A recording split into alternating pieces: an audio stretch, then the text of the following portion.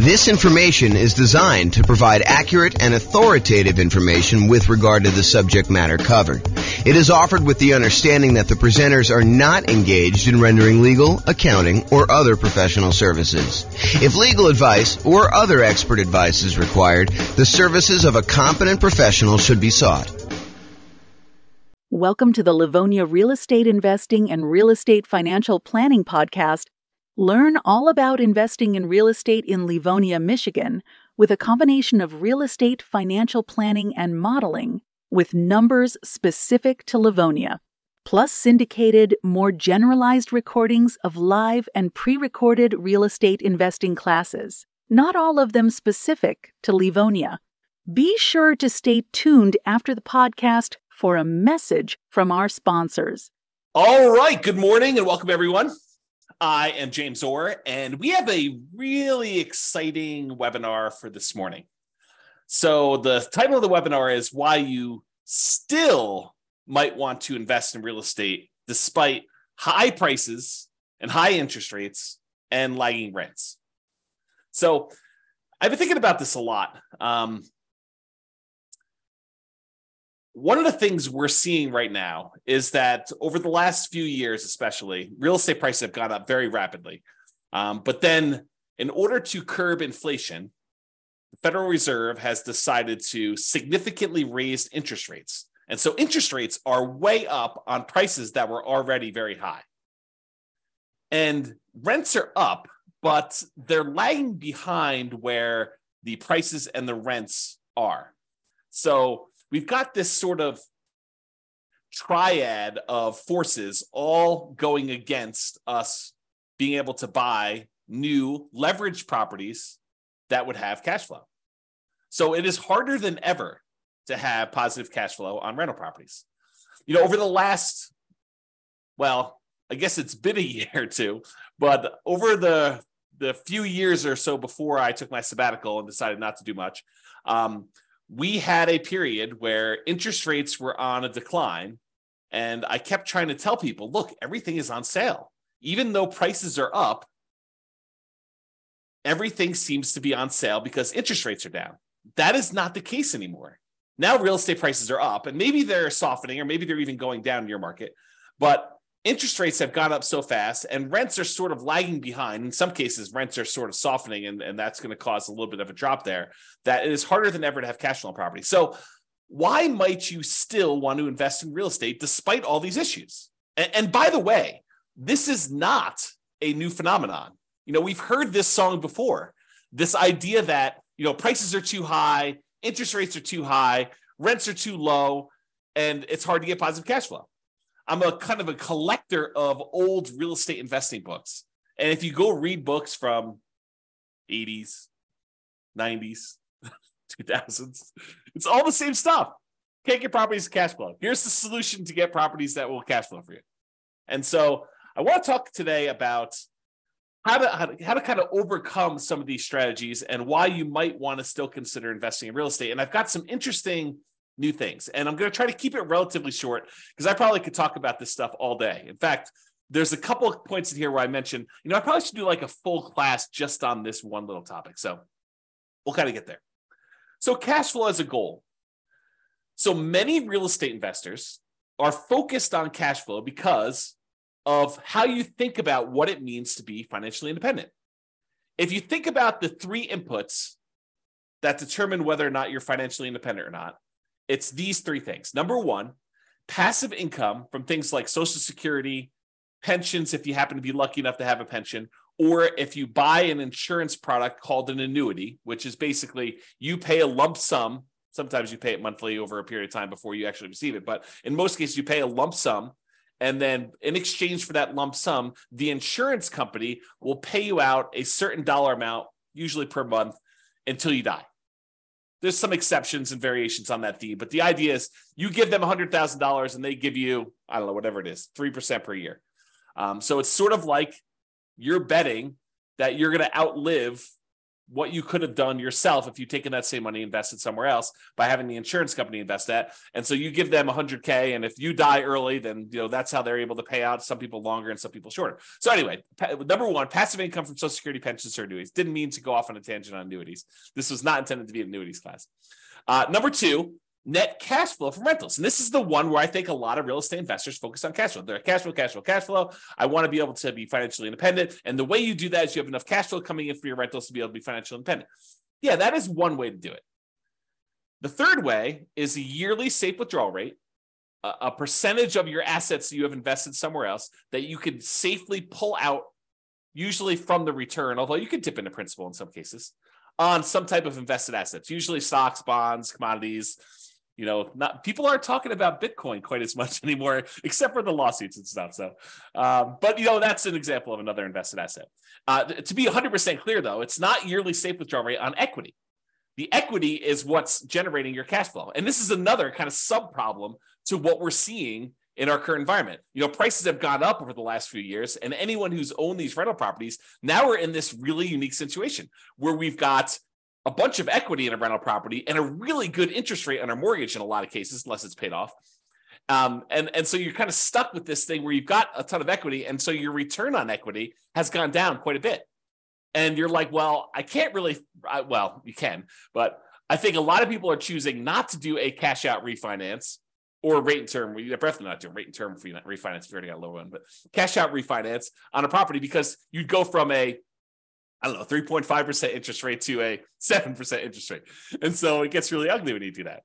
But there may still be, oh man, I'm off on these tangents. It may still be a good reason to do that, which I'll have to do in another class. That's not today's class. Oh boy. So those are the three reasons why. Those are three reasons people become financially independent. It's the three sources: passive income from Social Security, pensions, annuities, net cash flow on rentals, yearly safe withdrawal rate on invested assets. And so a lot of real estate investors are focused on cash flow because they're like, look, I don't got Social Security. Well, maybe you do at some point. I don't got a pension. I'm not doing annuity. So I'm really focused on this cash flow, this yearly safe withdrawal rate on invested assets. That doesn't make sense to me because I'm investing my money in real estate. So that's why they focus on cash flow. Although there are some ways to kind of get around that, which we'll discuss here very briefly. So in other webinars, which is not today, we've talked about how to improve cash flow. And there's a lot of really good strategies that still apply today. There's a class I did, I think it's called the How to Improve Cash Flow Workshop. You can go watch that. It's good stuff. Go into a lot more detail on all the different ways to improve cash flow. It's based on the lowest monthly payment guarantee I had and the maximum cash flow guarantee. Kind of combine those two into one class to show you how to improve cash flow. So even if you could improve cash flow, which you can, it still may not be great because of just our environment. But, and this is the big but for this class, cash flow isn't the only reason to invest in real estate. Two significant examples come to mind. Number one, you may want to build up an asset base, rental properties, something else, and then improve cash flow by converting to free and clear properties. So imagine for a minute, and I probably should do a whole class just on this topic, but imagine for a minute, you buy a rental property, you buy another rental property, buy another rental property, you eventually get to the point where you have 10 rental properties, and then you let them grow for a period of time, and then you sell off 5 of them, pay off the mortgages you have on them, take any of the proceeds you had from those 5, and pay off the remaining 5 that you kept. Now you've got 5 free and clear rental properties that all cash flow a lot better. So you buy more than you need, you sell off some, and you pay off the others. And I've done a lot of modeling on this as a way to speed up your time to being financially independent. Turns out it's a lot faster. So even if you're not getting great cash flow on the properties now, but you've got some time, it may still make sense for you to buy the properties, then use the proceeds from selling them to pay off the other ones. Or another variation on this theme is you buy a bunch of rental properties, and because the overall return on the rental properties is usually greater than what you can get in stocks. And I'll show you an example of that today. I'll show you a bad example of that today to kind of make my point.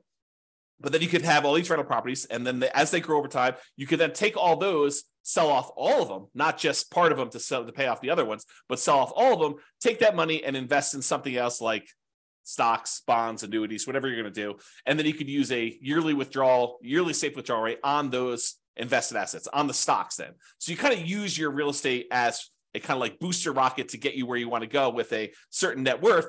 Then you use that net worth in order to live on a yearly safe withdrawal rate. So those are kind of like the two immediate exceptions of why cash flow isn't everything, right?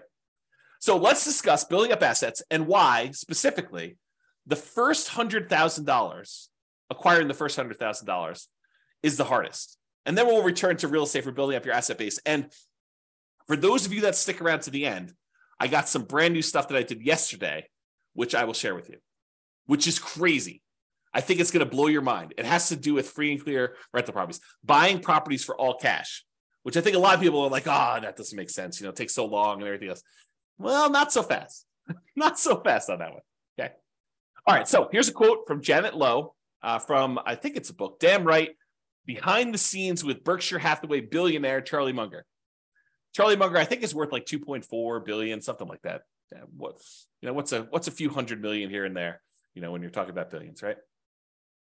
So here's a quote about Charlie. He's a billionaire. He's Warren Buffett's partner. They do a lot of investing, bounce ideas off each other. Really fascinating dude, super smart dude. So this is what Janet Lowe has to say about Warren Buffett, about Charlie Munger. Charlie Munger has said that accumulating the first 100,000 from a standing start with no seed money is the most difficult part of building wealth. Wow, a billionaire who is focused on investing for pretty much all his life says the first 100,000 is the most difficult. I'm continuing with the quote. Making the first million was the next big hurdle. So once you get to 100K, then your next goal is, hey, how do I get to this first million? Continue with the quote. To do that, a person must consistently underspend his income. Getting wealthy, he explains, is like rolling a snowball. It helps us start at the top of a long hill, start early, and try to roll that snowball for a very long time. So not practical advice. I mean, really good advice, but not practical in the sense that, how do you do it? So let's continue on. So here's an actual quote from Charlie about the same concept. He says, quote, the first 100,000 is a bitch, but you got to do it. I don't care what you have to do. If it means walking everywhere and not eating anything that wasn't purchased with a coupon, find a way to get your hands on $100,000. After that, you can ease off the gas a little bit. So again, not super practical yet, which we'll get to, but still super interesting. All right. So here is a chart showing how long it takes to save up for your first $100,000. And I've assumed a couple things with this. Now I'll go over my assumptions. I think it's important. The first thing is I assumed you're saving $10,000 a year. And, to kind of use Charlie Munger's quote, got to do whatever you have to do in order to save up that first 100K. And if it means scrimping and saving and, eating ramen noodles, doing whatever you have to do, got to do that. So I've assumed you're saving $10,000 per year, and I've assumed you're getting 7% interest on your money. So you're investing in stocks or something like that, and you're able to get 7%, which I don't think is like incredibly difficult over a long period of time. In any given month, it's hard to hit that number, but over a long period of time, I think 7% seems really reasonable. I've also assumed that you don't save this monthly. Basically, at the end of the year, you save up 10K and you invest that. So you'll notice there's no interest earned on the money in the first year. Basically, you deposit 10K and you have $10,000 at the end of year one.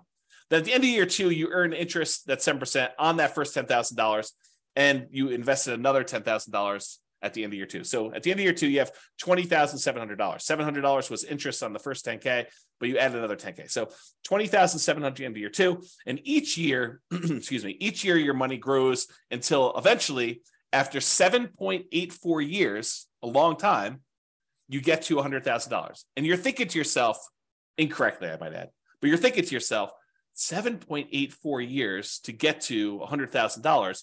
It's going to take me, 10 times that, 7.84 times 10, almost 80 years to get to $1 million. And I don't have 80 years. A lot of you are thinking. And secondly, $1 million is not what it used to be. And so I think I need more than $1 million. And so you've got some challenges. You're like, it's going to take me 80 years to do this.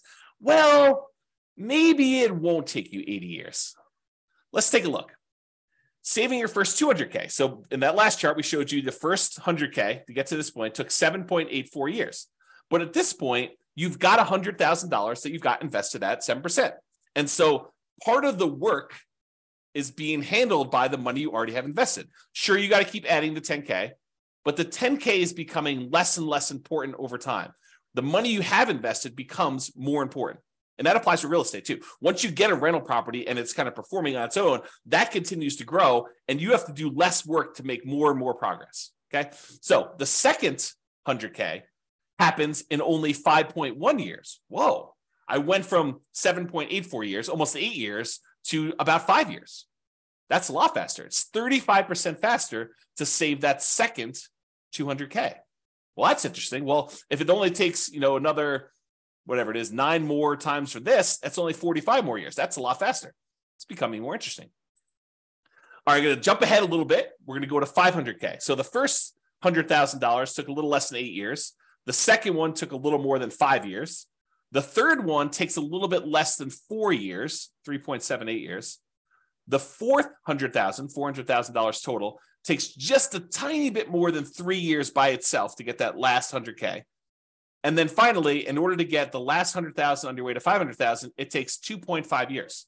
So as you can see, it's getting faster and faster for each one. And you're not investing more each year. You're doing that same $10,000 each year that you do this. Okay. So when you get to your first million, after the first 500K, it's 2.14 years to get the next 100K, 1.87 to do the one from 600 to 700, 1.66 years to go from 700 to 800, a little less than a year and a half to do the 800 to 900, and that last $100,000, the 900,000 to $1 million, only takes you about 1 1/3 years, which is crazy. And if you think about it, that first $100,000, it took you 7.84 years to do it. But the last 400,000, 4 times as much, took you less time.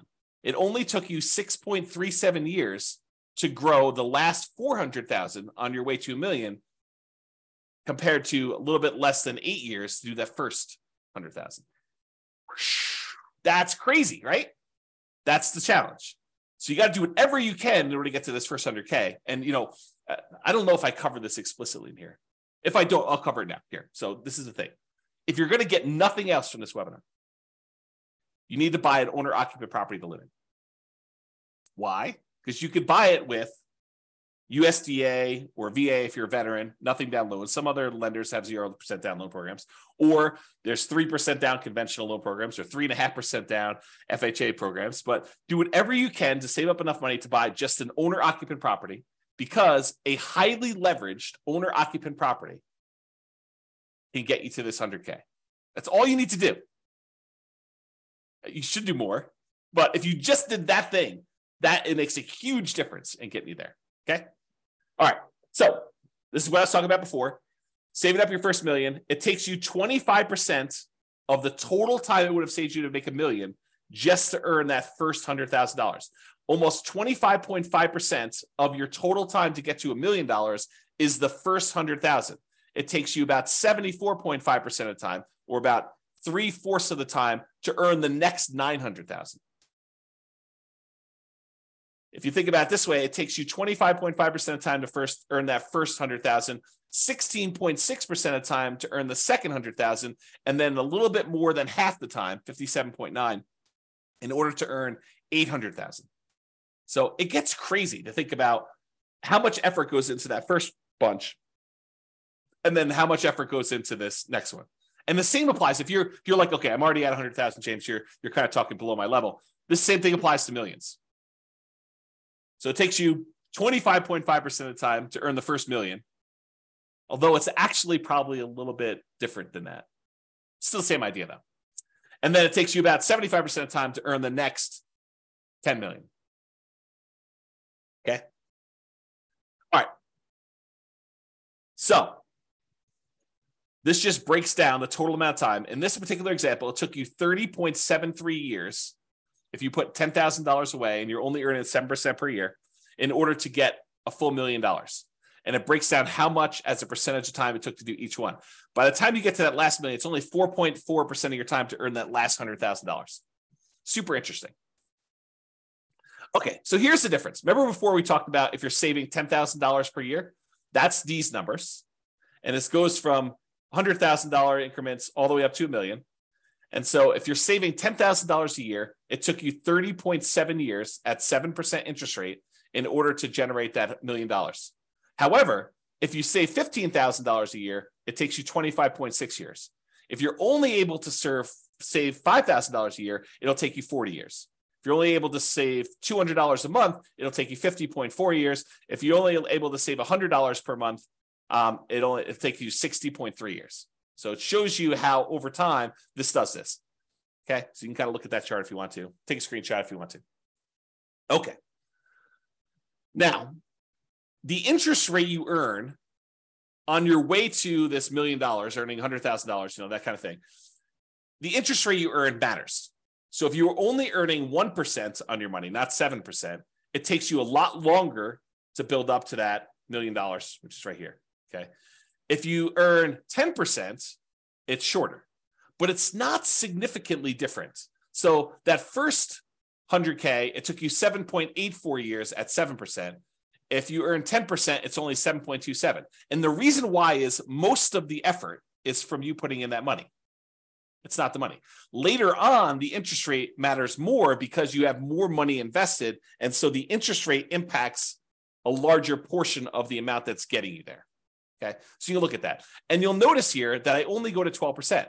But leveraged real estate's probably not 7% per year. And it's probably higher than that 12%.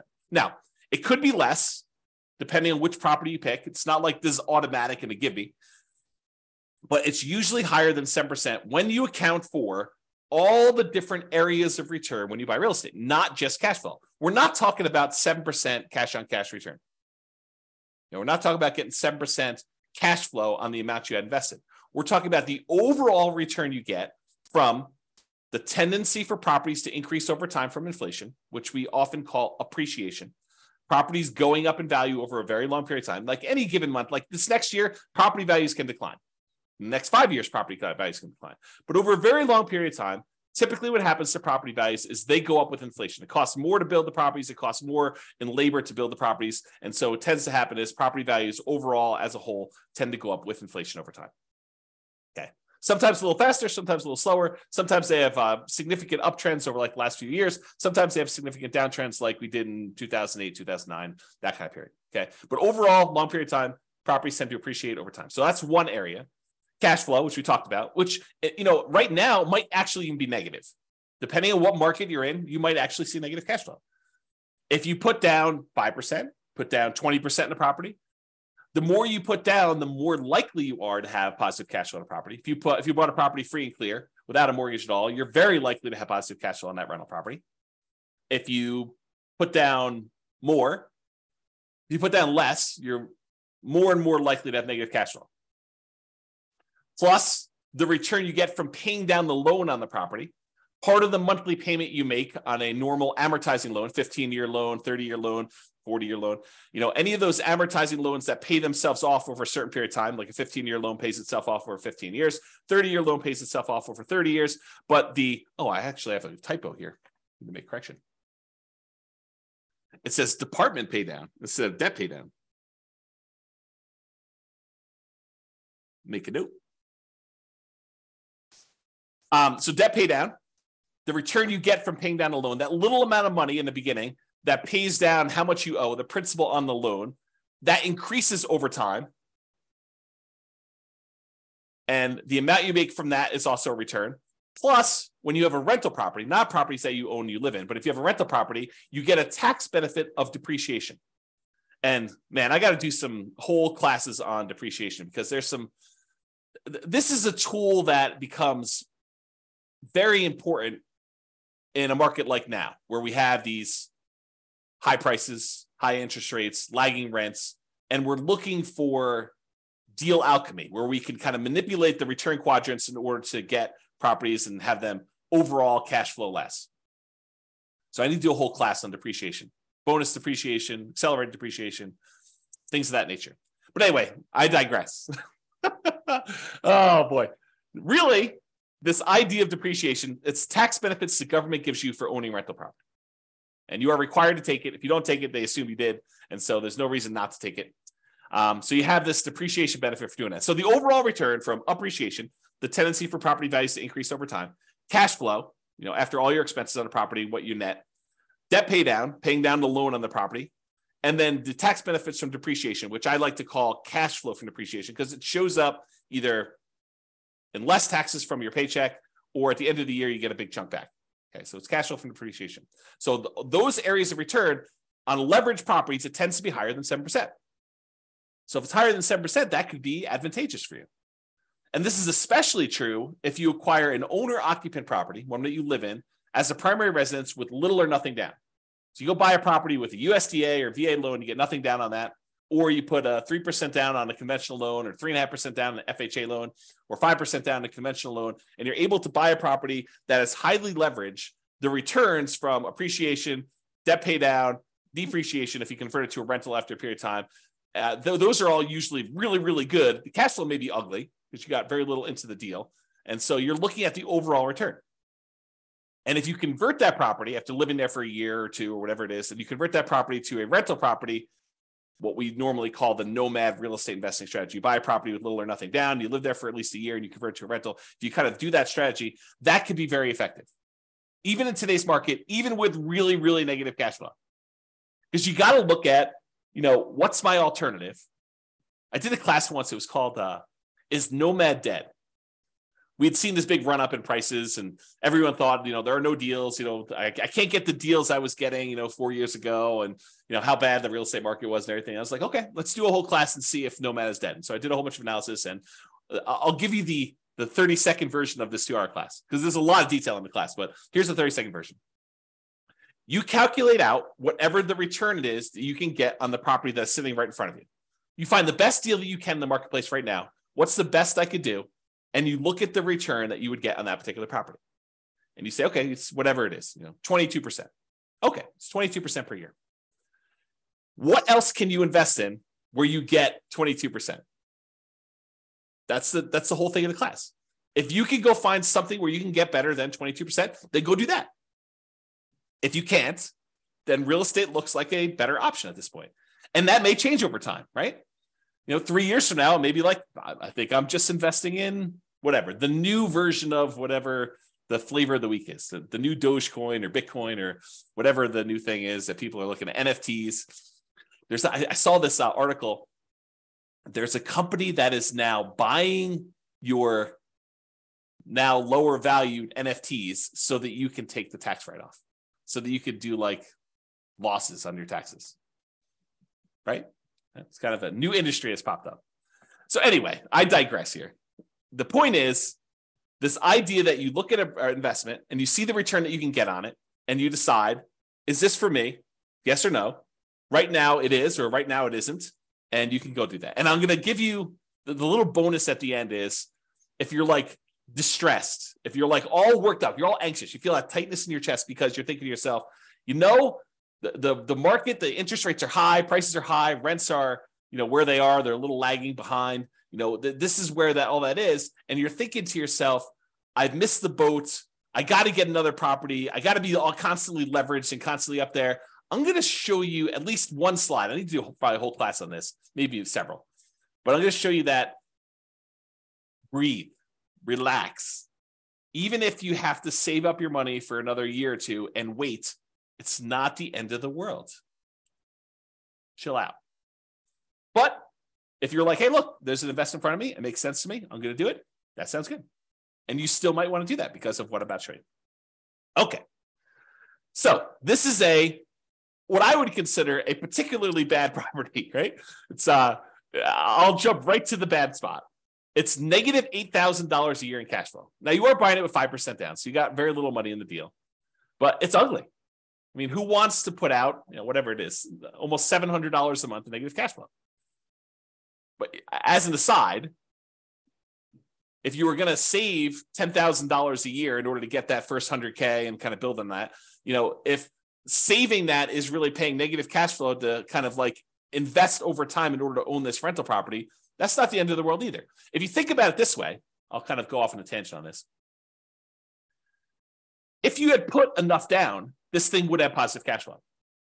But you chose to put a little down, and now you're choosing to take some money each month and paying the negative cash flow. Really, you're just paying the mortgage payment. You're not getting enough in to do it, so you have to supplement it. But you're paying that negative cash flow over time. It's sort of like you're able to make an investment in this rental property over time. You are investing a little bit of money each month in the form of negative cash flow as additional down payment that you didn't make elsewhere. Right? I mean, isn't that what you're doing? You could have put more down if you had, whatever this property is. I don't even know, $500,000. You could have put $500,000 down. It would have had positive cash flow from day one. Could have put probably $250,000 down, had 50% mortgage on the property, and it probably would have positive cash flow. You chose, in this case, to put 5% down, and so you have negative cash flow. So instead of putting, $250,000 down, you put down $25,000, and now you're saying, I put down $25,000, and I'll pay in $8,000 per year in order to acquire this property that overall makes me, in this case, $4,286 net. So $8,000 from appreciation and change, almost $3,000 in debt pay down, and about $1,200 in tax benefits. So overall, it brings in, almost $4,300. Okay, so that's the dollars now. So this property does that. Now, if we look at how much you invested and the return you got in that investment, the appreciation is a 50% return on your initial down payment. So from appreciation, for the property value going up, in value, you're getting a 50% return on that. Your cash flow is negative, a lot, almost negative 50%. In fact, they almost offset, right? So the amount of money you're making for appreciation is offset by the amount of cash flow you're getting on this property. In this particular example, with putting very little down on a property that I admit is a deliberate bad choice, right? And if you're in a market where this is what you can get, this is what you can get, right? And this is what you got to decide on. The debt pay down portion of the return is 17.7%. And what's interesting about the top half of this quadrant, the appreciation of the cash flow, is those are speculative, right? We really don't know if next year the property is going to go up in value or if it's going to go down. We don't know if rents are going to improve, stay the same, or go down. So the top half is sort of a little speculative. We don't really know what's going to happen. We're speculating that the market is going to continue to do well. The bottom half of the returns, those are more certain. They're less speculative. The debt pay down portion is contractually guaranteed by you and the lender. When you get a loan, you sign an agreement with the lender that says, okay, you're going to make these regular payments for the next 30 years. And if you do that, this loan is going to be paid down by that amount. It's contractual. It's not speculative. It doesn't matter how the market does. Market could do good, market could do bad. It doesn't matter. You're getting that return. So debt pay down 17.7, and the tax benefits, unless they change tax law, which it's possible that they will, very unlikely, but possible, you're going to get 7.73%. So overall, the return you're getting when you add up that really negative cash flow portion, plus appreciation, plus debt pay down, plus tax benefits, you're getting 26.31%. On what I admit is a horrible deal. I don't want to say horrible because someone might actually buy this, right? I think this is the challenge. It is a deal I picked because it was ugly. The cash flow on it was not fun. So the question then becomes, can you go somewhere else and get better than a 26.31% return? And if you can, great. Then maybe this is why it says, I don't know what the title is, why you might still want to invest in real estate. Well, you might want to still invest in real estate because you're getting a 26.31% return, even with ugly cash flow.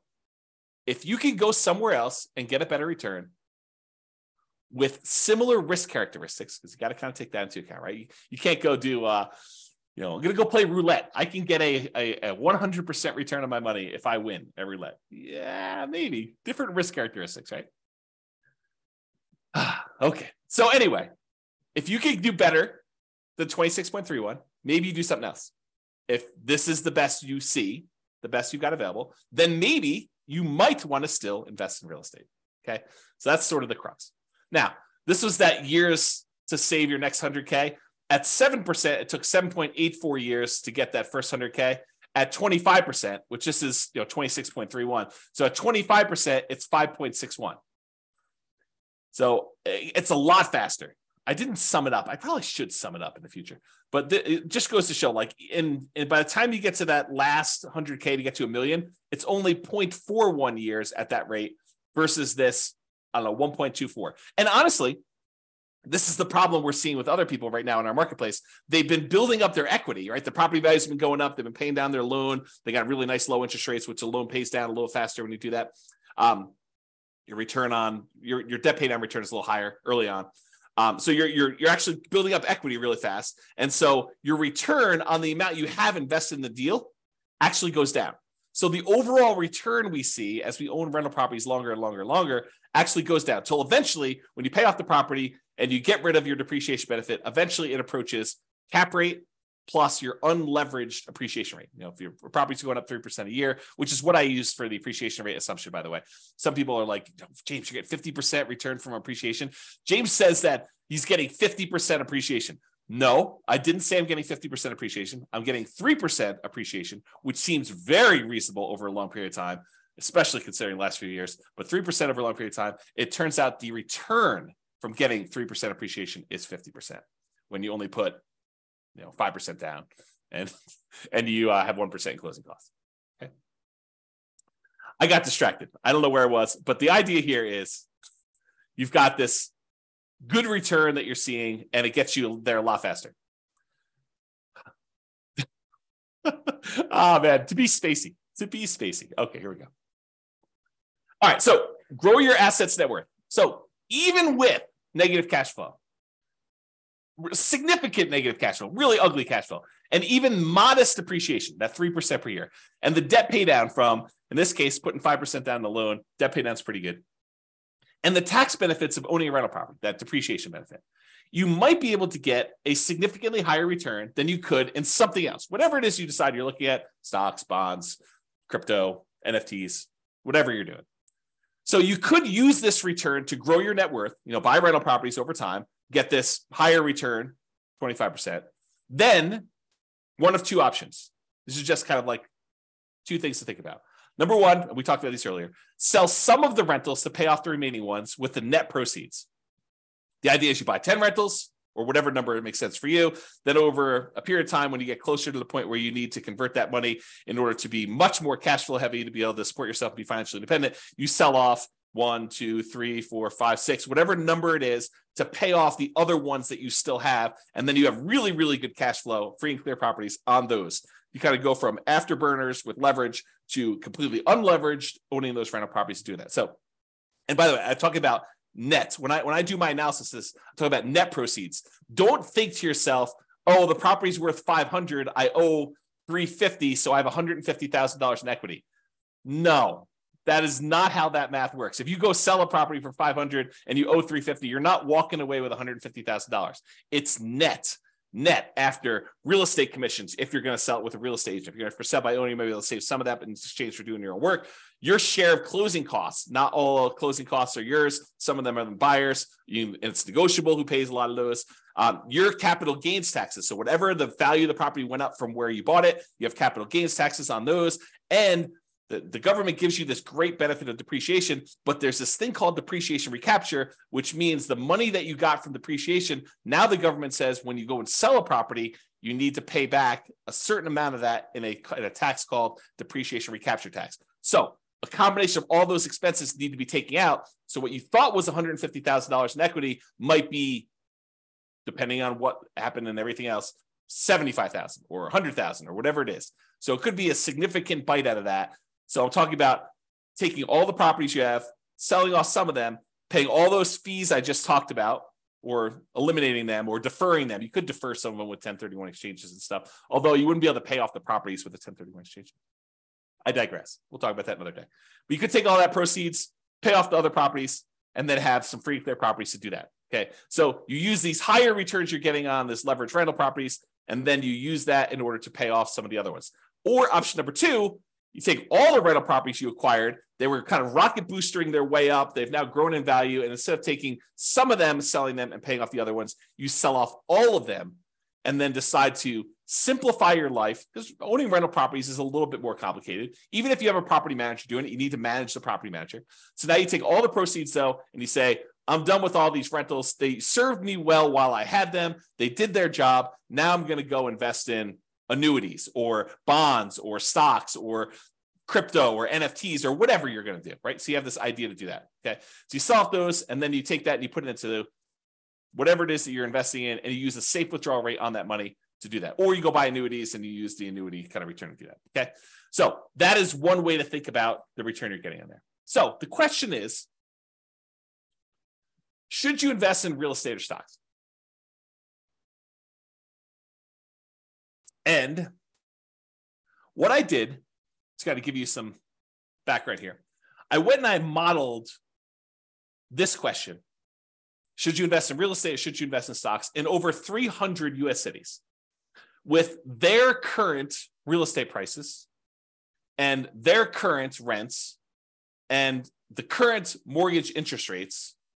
And I adjusted for a little bit of standard of living. So I said, if you're in a really inexpensive market, you're probably living on this number, because that's what you basically need in order to afford properties in that market. But then I also said, in order to be considered financially independent, you need to replace that number in passive income and other things in order to be able to get to that number. So if you're in a market where I was like, hey, look, you need $5,000 in order to be able to do this, $5,000 per month, in order to be able to buy properties in that market, I also said that your passive income needs to equal $5,000 a month. If you're in a market that requires $10,000 a month in order to be able to buy properties there, then you need to replace $10,000 a month with passive income. So the bar to be financially independent in more expensive markets is also higher. I kind of made it that way. Okay. So what we're going to do is we're going to look at 3 different strategies. What if you did this nomad strategy where you went and you bought properties as an owner occupant, put 5% down, you have private mortgage insurance when you do that in almost all cases. There's some exceptions like VA loans, but VA loans got their own funding fee, which is essentially private mortgage insurance paid as one fee in advance. I digress. So you basically have this whole thing where you do a nomad, you're buying a property as an owner occupant, you got to live there for at least a year. It's a requirement of the lender. Then once you're done living there for a year, you can convert it to a rental. Sometimes it's more than a year in order to be able to have enough saved up to buy the next property. But you do that and you buy rental property after rental property after rental property until you get up to 10. I maxed you out of 10. And then once your positive cash flow and any money you have invested in that kind of triggers to be financially independent, that's when you do it. So you're buying properties as a nomad, doing it that way. I also modeled you doing 20% down. You're like, look, James, I'm not messing around with moving into properties and living there for a year. It sounds horrible to move 10 times. Okay, no problem. I will show you the math for doing 20% down, non-owner occupant. You don't have to move into the properties. I think I assumed that you bought a property to live in first, and then you did 20% down. Maybe I didn't. I did both, but I don't know what I did in the presentation. So I just assume you're buying 20% down, non-owner occupant properties where you're not moving in, you're just buying rentals with 20% down. And then I also did the same thing where you do 25% down. Okay. So what are the results? Well, let's look at Nomad first. When you do Nomad versus investing in only stocks, you don't buy any properties, you rent yourself and you only buy stocks. Doing Nomad at a 305 markets, doing Nomad is better in 220 of the cities. Doing stocks is only better in 31 of the cities. And in 54 cities, it didn't make any difference at all. They were basically the same. I'm going to pause for dramatic effect. Take a drink. In other words, this question of, should I do real estate? Should I invest in stocks? If you do the nomad strategy, put 5% down, move into the property, live there for a year, convert that property to a rental and repeat the process, it is better to do that strategy than to just invest in stocks in 220 of the 305 cities.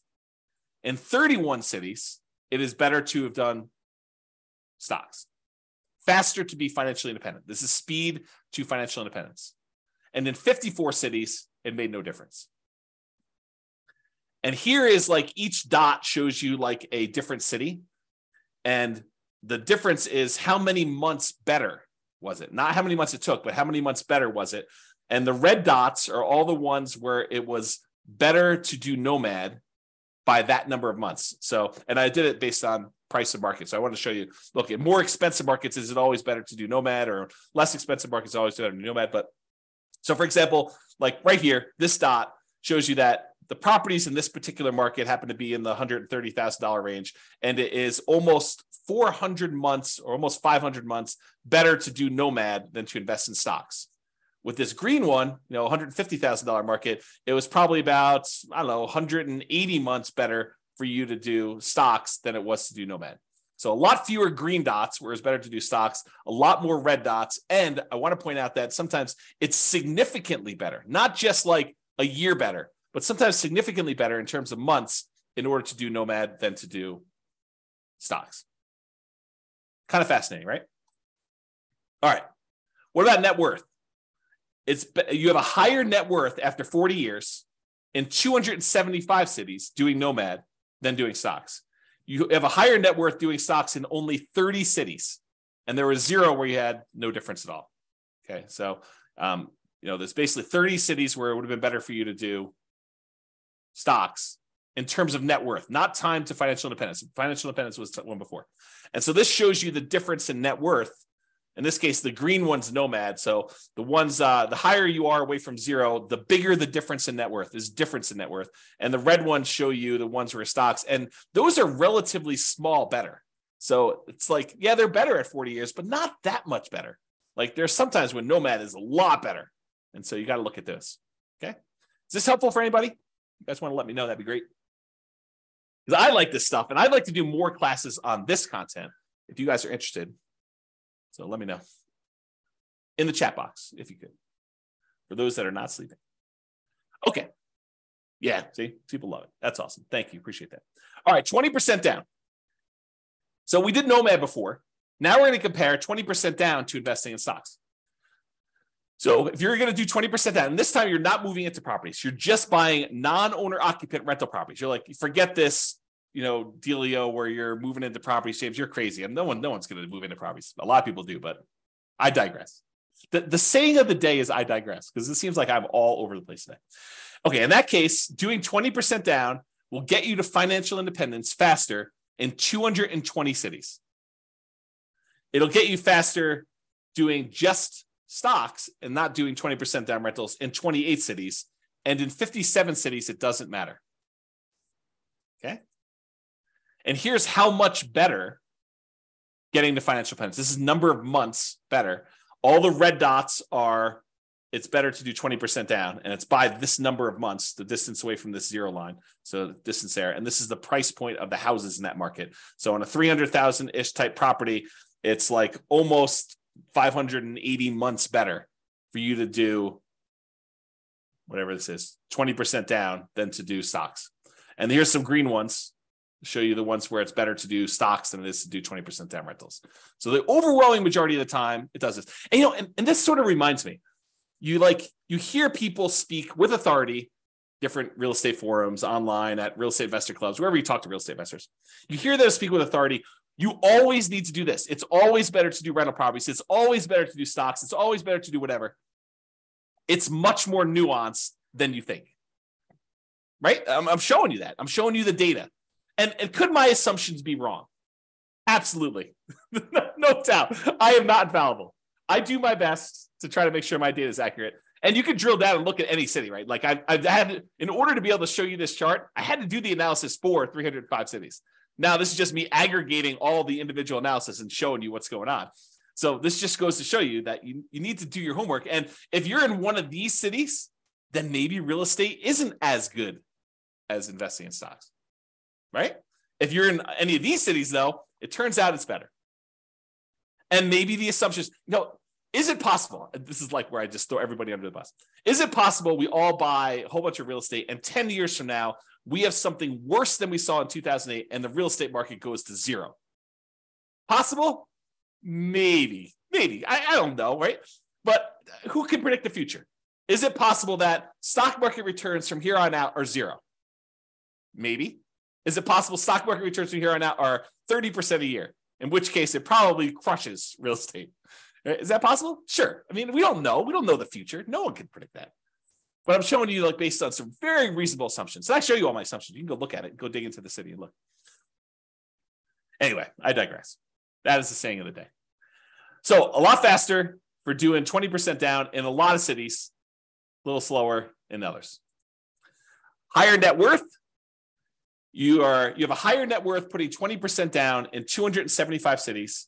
You have a higher net worth investing only in stocks in 30 cities, higher than investing 20%.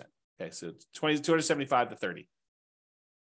And then here's the net worth difference. Again, there's a lot sometimes with a very significant big difference, a lot of them with little difference, but sometimes it's a really significant difference if you invest in 20% down rentals versus doing that. And one other thing I'll add, when we talked about Nomad, you had to do it in your local marketplace, right? Because you're moving into the properties, you're owner occupying. So if you happen to be in, I don't know, pick any really expensive California city, you have to do it in that marketplace because you're moving in. When you do this 20% down plan and you happen to be in a market where buying properties even with 20% down has really ugly cash flow, you can choose to pick another market. You can go pick a market that has historically better cash flow because you're not living in the properties. So you could be living in Los Angeles and decide I'm going to invest in Atlanta, right? As just an example. And I didn't model that, right? I modeled it forcing you to invest in your local market with those properties. So you maybe even these red ones, you could say, I happen to live in Los Angeles. Real estate historically has not cash flowed very well here. Maybe the overall return's better, but it has a cash flow here. Why don't I go pick a market that is better historically? And who knows what will happen in the future. So you could do that. So there's even more to this. There's even more nuance flavor to this. Okay. All right, 25% down. We've I built up. You know what I'm talking about now. 25% now versus stocks. 25% down is better in 228 cities. Investing in stocks would have been better in 26 cities, and in 51 cities, it didn't matter. And this is time to financial independence. So it would have been faster to be financially independent if you put 25% down, bought non-owner occupant rentals in 228 cities. It would have been faster for you to be financially independent if you invested in stocks in 26 cities, and 51, it didn't matter. And then here's that distance, basically how much longer the difference between one and the other.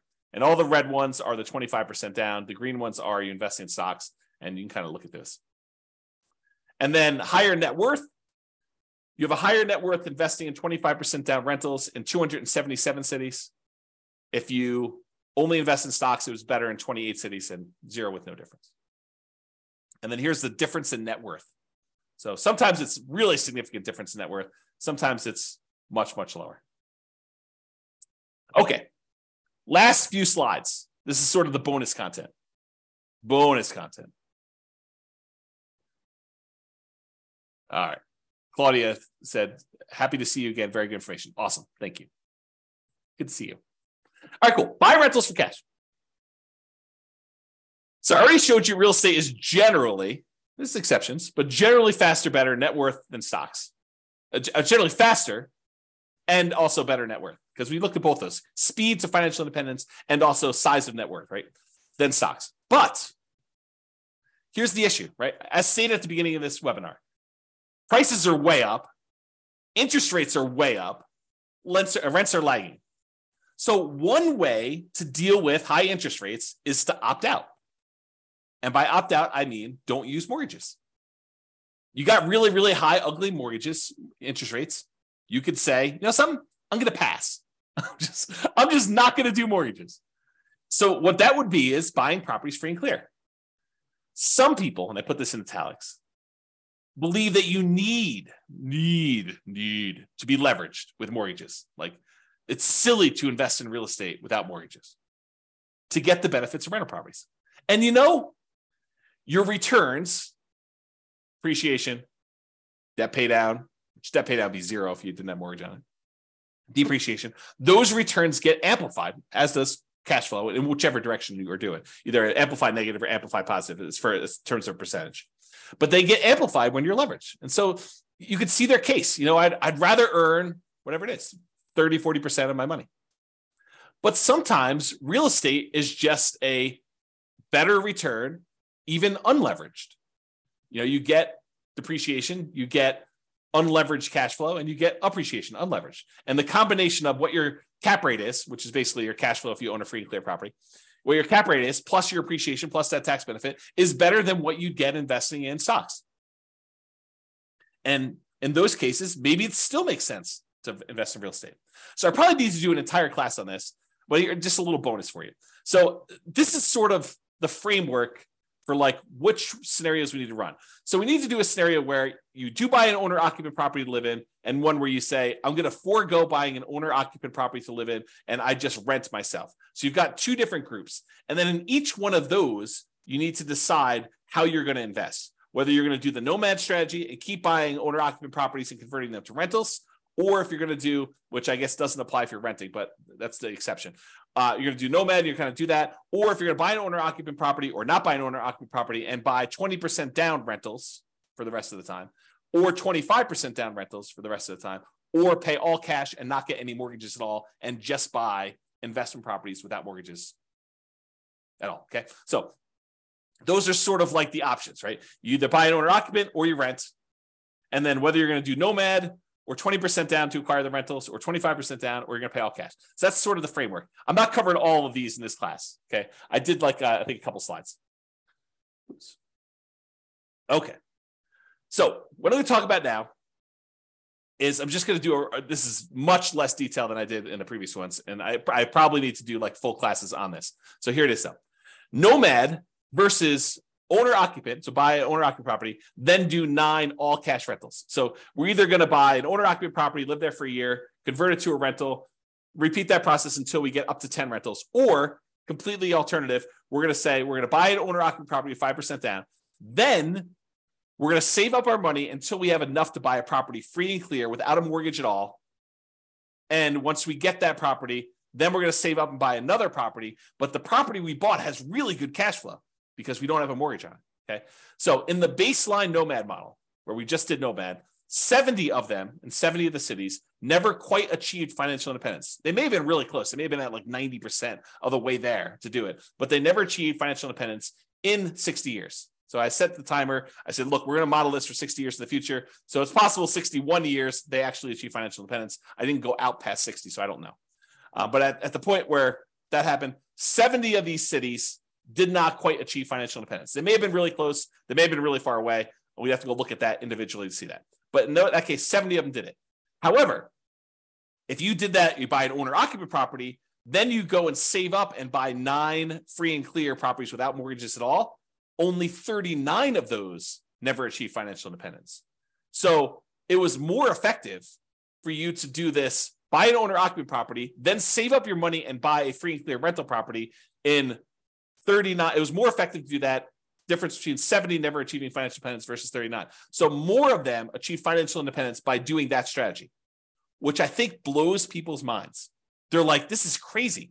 You're saying that more often you see people be financially independent by doing this free and clear model versus doing highly leveraged real estate? Yep, in that particular case, that's true.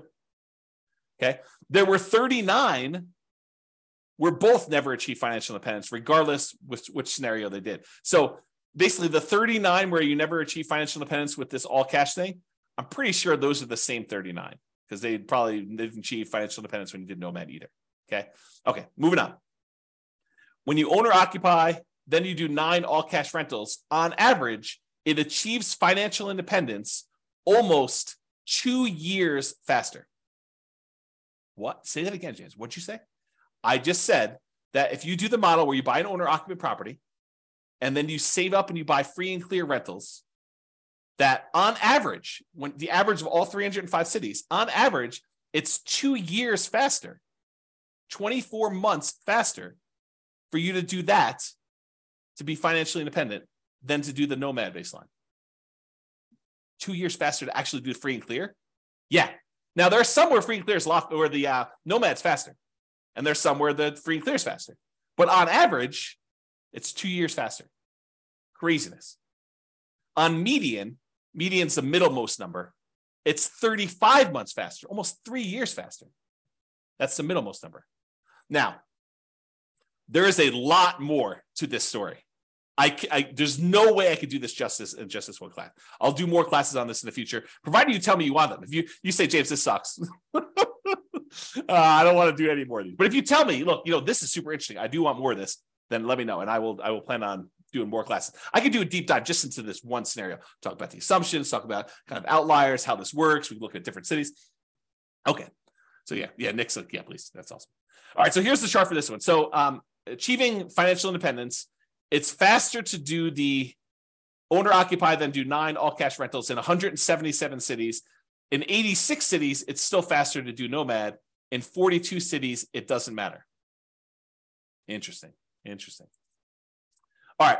Same idea, except now I'm looking at 20% down or 25% down versus doing one owner occupant, all cash for 9 rentals. So in this one, I put 20% down, doing that non-owner occupant thing versus doing the owner occupant, then buying all cash. So make sure you guys are clear on what I'm saying here. In one model, we are just buying 20% down rental properties. And we did one owner occupant nomad to start with. So we bought a property owner occupant. Then from then on, we put 20% down and bought rental properties. In this other one, we bought an owner occupant property and then we saved up money and we bought properties all cash, free and clear. In 169 cities, it was better to do the all cash model. Versus in 93 cities, it was better to save 20% down to buy the rentals. And in 43 cities, it didn't matter. And this is in time to be financially independent. For the 25% down, with 25% down in 164 cities, it was better to do free and clear, to pay all cash for properties. It was better to do 25% down in 96 cities, and it made no difference at all in 45 cities. Craziness. All right. Look at that, just on time. Any final questions? Was that helpful for you guys? Did it sort of answer your question as, why might I still want to invest in real estate despite high prices, high interest rates, lagging rents? That was the intent. Kind of give you an expanded view of some more subtlety and nuance to this whole real estate investing question. Cash flow is not everything, and it's not the only approach. Leverage property cash flow.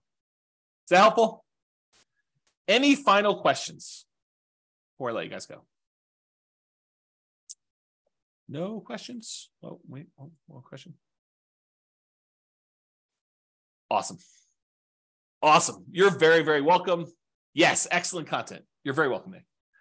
All right, guys, that's all I got for you. Have a great day. I am doing a class tomorrow, so if you want to log in for that, it's on cap rates. So anyway, I will talk to you all soon.